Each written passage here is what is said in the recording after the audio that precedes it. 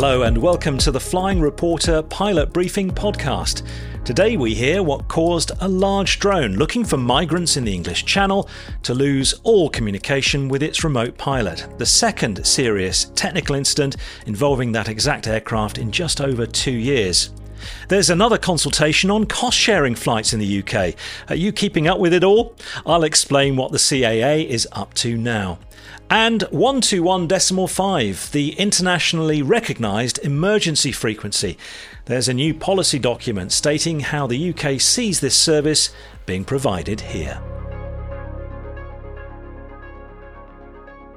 The Flying Reporter Pilot Briefing is sponsored by AOPA UK, the leading membership association for pilots, aircraft owners and general aviation businesses. The Pilot Briefing is also made in association with Astral Aviation Consulting. Astral is the CAA safety partner, producing safety-related general aviation content for private pilots. Check out their website for free tutorials, workshops and other safety resources.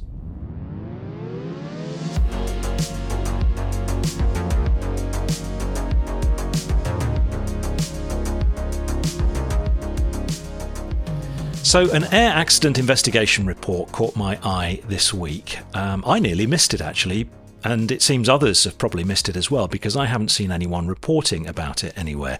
It concerns the loss of communication with a very large drone operating beyond visual line of sight in southern England. And if you wondered why we have those temporary danger areas in the English Channel, this will enlighten you. It certainly did me. The report concerns a serious incident involving the Tekeva AR-5 Evolution Mark II UAV, registration Golf Tango Echo Kilo Victor.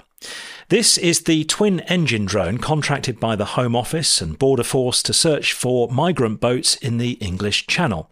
In January this year, it had been operating over the sea in danger area Delta 098 when it encountered a complete loss of communication with its base. Danger area Delta 098 is a complex of danger areas that operate between the Kent coastline and the midpoint of the English Channel.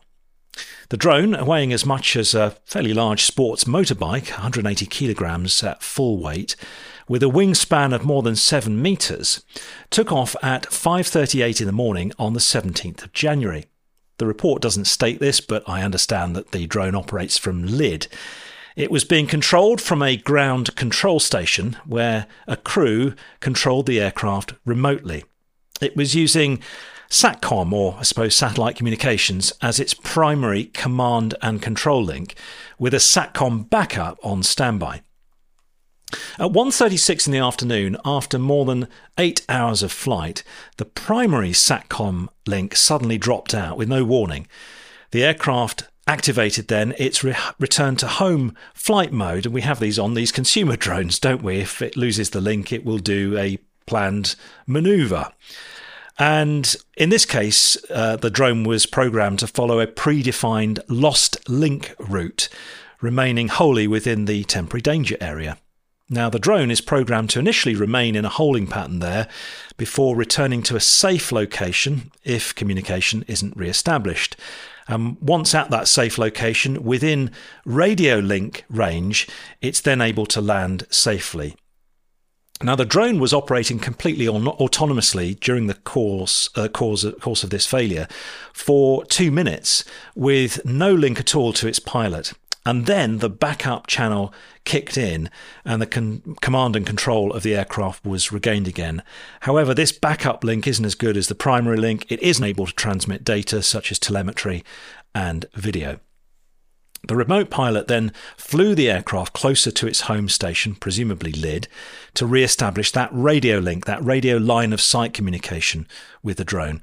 And this would have involved the drone flying to within 3 kilometres of its base station, the range of that radio link. Eventually, this radio link was connected along with 4G, and then at 2:16 in the afternoon, the primary SATCOM link came back online. The flight then continued as originally planned, with the aircraft finally landing at 3:21 in the afternoon. Of course, an investigation into this problem began. The case was reported to the Air Accident Investigation Branch, and ground testing of the drone's SATCOM terminal began, and they found some faults with it. They found that replacing the SATCOM antenna did the trick, and the drone was then returned to flight. The good news is that the Air Accident Investigation Branch says that the drone behaved exactly as anticipated during the loss of communication, in compliance with its operational authorization. They will have had a risk assessment which would have covered the loss of communications, primary communications, and what it should do, and it did exactly what the risk assessment said it should do. But how is the operator going to prevent this from happening again? It's not good, is it? The AAIB says that the operator has indicated that all future variants of the drone will now be equipped with a feature that automatically enables the SATCOM backup to come online when fewer than 2 command links are available. So presumably the backup will be ready to take over without delay. Now, this isn't the first serious incident involving Golf Kilo Victor. Just over 2 years earlier, it had been orbiting south of Lydd Airport at 600 feet in preparation for landing when the aircraft did not leave the orbit as commanded, and then without warning, both of its engines shut down unexpectedly in flight. Now, the external remote pilot, who was visual with the aircraft as it had just descended below the cloud base, was able to take control using their remote control unit and land the plane successfully on the runway. Corrupted data on one of the communication channels was found to be the cause of this other serious incident. And it turns out that a similar problem had been found on a model of the drone in Portugal 6 months earlier. And a firmware update had been issued to partly solve this problem. But it turns out that the firmware hadn't been loaded to Golf Kilo Victor. Now, the air accident report into the engine shutdown case states that the firmware has now been updated and the design of a radio command channel has been changed. So, a couple of interesting cases. And I suppose for us pilots, I was going to say manned pilots, I don't know if that's the term we use these days. For us pilots and our passengers, it does show that there's perhaps a little way still to go before we can safely share the airspace with uncrewed aircraft. And I've been sceptical about the need for that huge swathe of temporary danger areas in the English Channel. I guess we all now know and understand why they need to be there. Coming up, another consultation on cost-sharing flights. What is the UKCAA up to on this topic now? But first, please allow me to thank AOPA UK for sponsoring the Flying Reporter pilot briefing. AOPA keeps on top of the regulatory proposals and other changes and issues affecting general aviation. I think it's really important that we have strong representative organisations like AOPA, because without them, who would be holding the regulators and governments to account and standing up for our rights and freedoms as aviators? Personally, I don't have much time to read through all these documents and respond like the one we're going to be hearing about today about cost sharing, but AOPA is there to read them all and to speak on my behalf. They're also there should I get into any bother and need some advice. Flying Reporter followers can benefit from a very generous 25% discount on new AOPA UK 1-year and 2-year memberships. The link to that offer is in the show notes if you're listening to the podcast, the video description if you're watching this on YouTube, and it also can be accessed through the Flying Reporter website. Go and check out the offer today.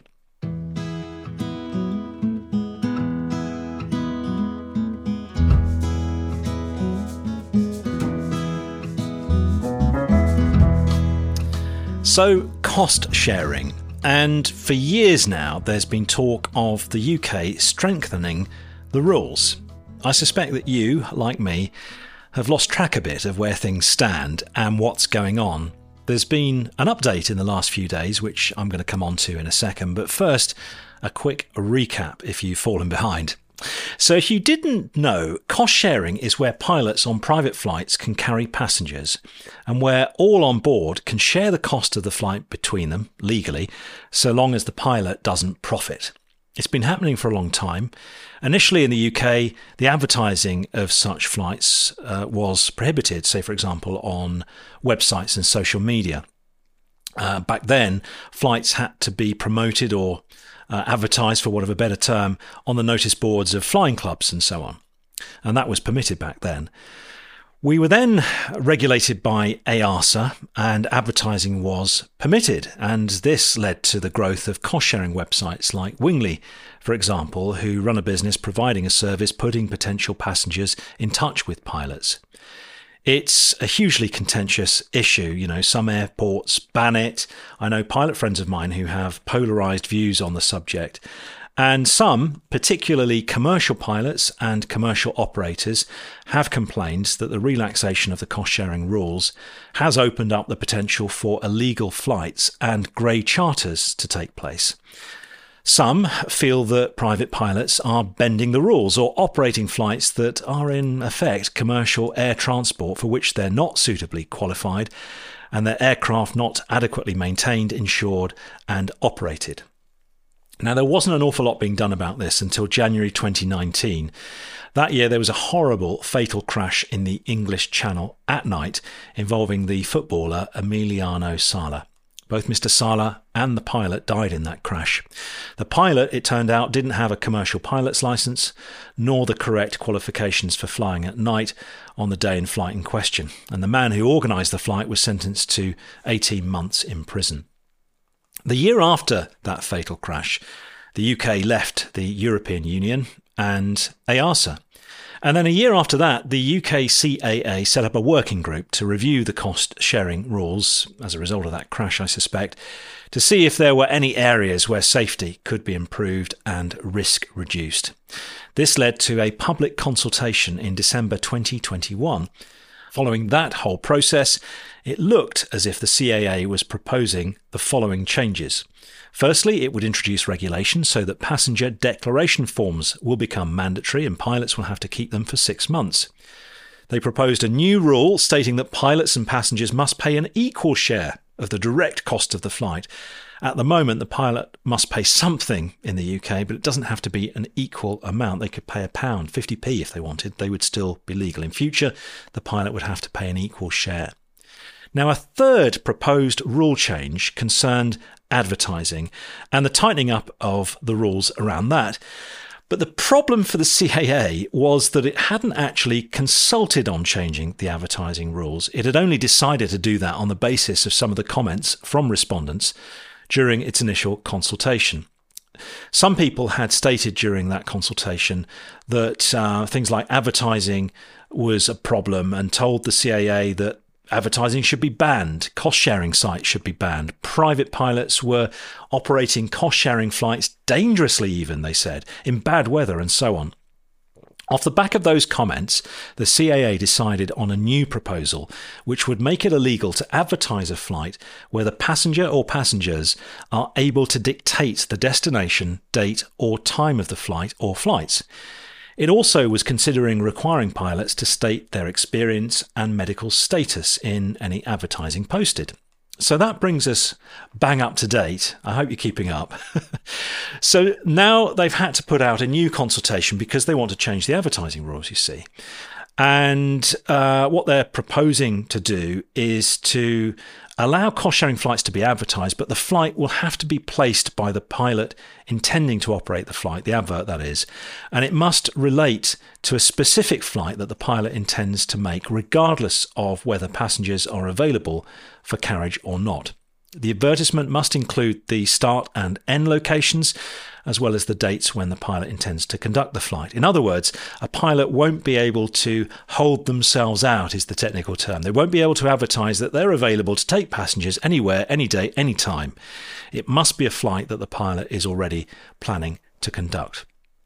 Following the release of this new consultation, the cost-sharing platform Wingly has accused the CAA of being biased against cost-sharing sites and says that the regulator's proposed rules will prevent UK pilots from using their site legally. Michael MacDonald from the CAA said in a statement that it is committed to striking the right balance between protecting the public and allowing pilots to reap the benefits of sharing flight costs. He adds that these new measures are vital. The new consultation is open now until the end of November 2023. That's just 3 weeks ago, 3 weeks away from when I'm recording it. And the CAA wants the new rules in effect from autumn 2024.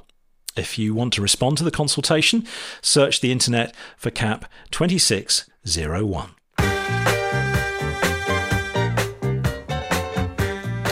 So for our final item on today's briefing, and a quick word about the emergency frequency 121.5. It's the internationally recognised emergency channel for aviation. If there's one frequency you need to remember, it's that one. And the UK operates 121.5 a little bit differently from other countries. The UK CAA has recently published an updated policy statement on the frequency, and I suspect this results from recommendations made in an air accident investigation report finding into a fatal accident in Dunkerswell just over 2 years ago. So what's different about the operation of 121.5 in the UK compared with other places in the world? Unlike most other places, the emergencies channel is not routinely monitored at civil aerodromes in the UK. Instead, it is guarded by the Distress and Diversion Cell, D&D, and that is an RAF unit based at the NATS, National Air Traffic Services, Swanwick Area Control Centre, and it's got military controllers listening to that frequency and monitoring. The CAA thinks it's better to have a system like that because it offers a more efficient response to emergency calls. The frequency is still monitored at some international aerodromes where the Distress and Diversion Cell is unable to hear calls made at circuit altitude. Another difference is that in the UK, pilots are encouraged to use the frequency to make practice pan calls. And this is quite unusual because in other parts of the world, the frequency is only to be used in a genuine emergency, and some pilots coming over here and hearing practice pans think it's an abuse of the system. Now, D&D, Distress and Diversion, can provide instantaneous auto-triangulation of aircraft transmitting on the channel in the UK, but only above certain levels. In the London FIR, it works above 3,000 feet over land east of Wales and south of Manchester, and above 2,000 feet within 40 miles of Heathrow. In the Scottish FIR, the triangulation service is provided above 8,500 feet above sea level, reducing to between 2,000 and 5,000 feet over the sea and the lowland levels. This triangulation using direction-finding technology is accurate to an error of plus or minus 3 nautical miles. Not a lot of people would know that. Below these levels in the FIR, and for more accurate position fixing, radar identification will need to be used. In other words, they'll be asking you to squawk a particular squawk on your transponder. So if you haven't practiced making an urgency call for a while and want to know what it involves, do give D&D a call. They welcome practice pans and training fixes to help with controller training. So that wraps up this month's Pilot Briefing podcast. My thanks to AOPA UK for sponsoring the briefing. Thanks too to Astral Aviation Consulting for being my advisors on the project. Check out the Astral Aviation Consulting website for further safety resources. And if you haven't followed the podcast or subscribed to the YouTube channel, then please do so now. I'm glad I got through the podcast. I've been suffering from a bit of cold. I hope you haven't noticed and it hasn't affected your enjoyment. I'm going to go and take a big swig of water now, and I'll be back next month for another episode. Until then, take care, my friends. Fly safely, my friends. Bye for now.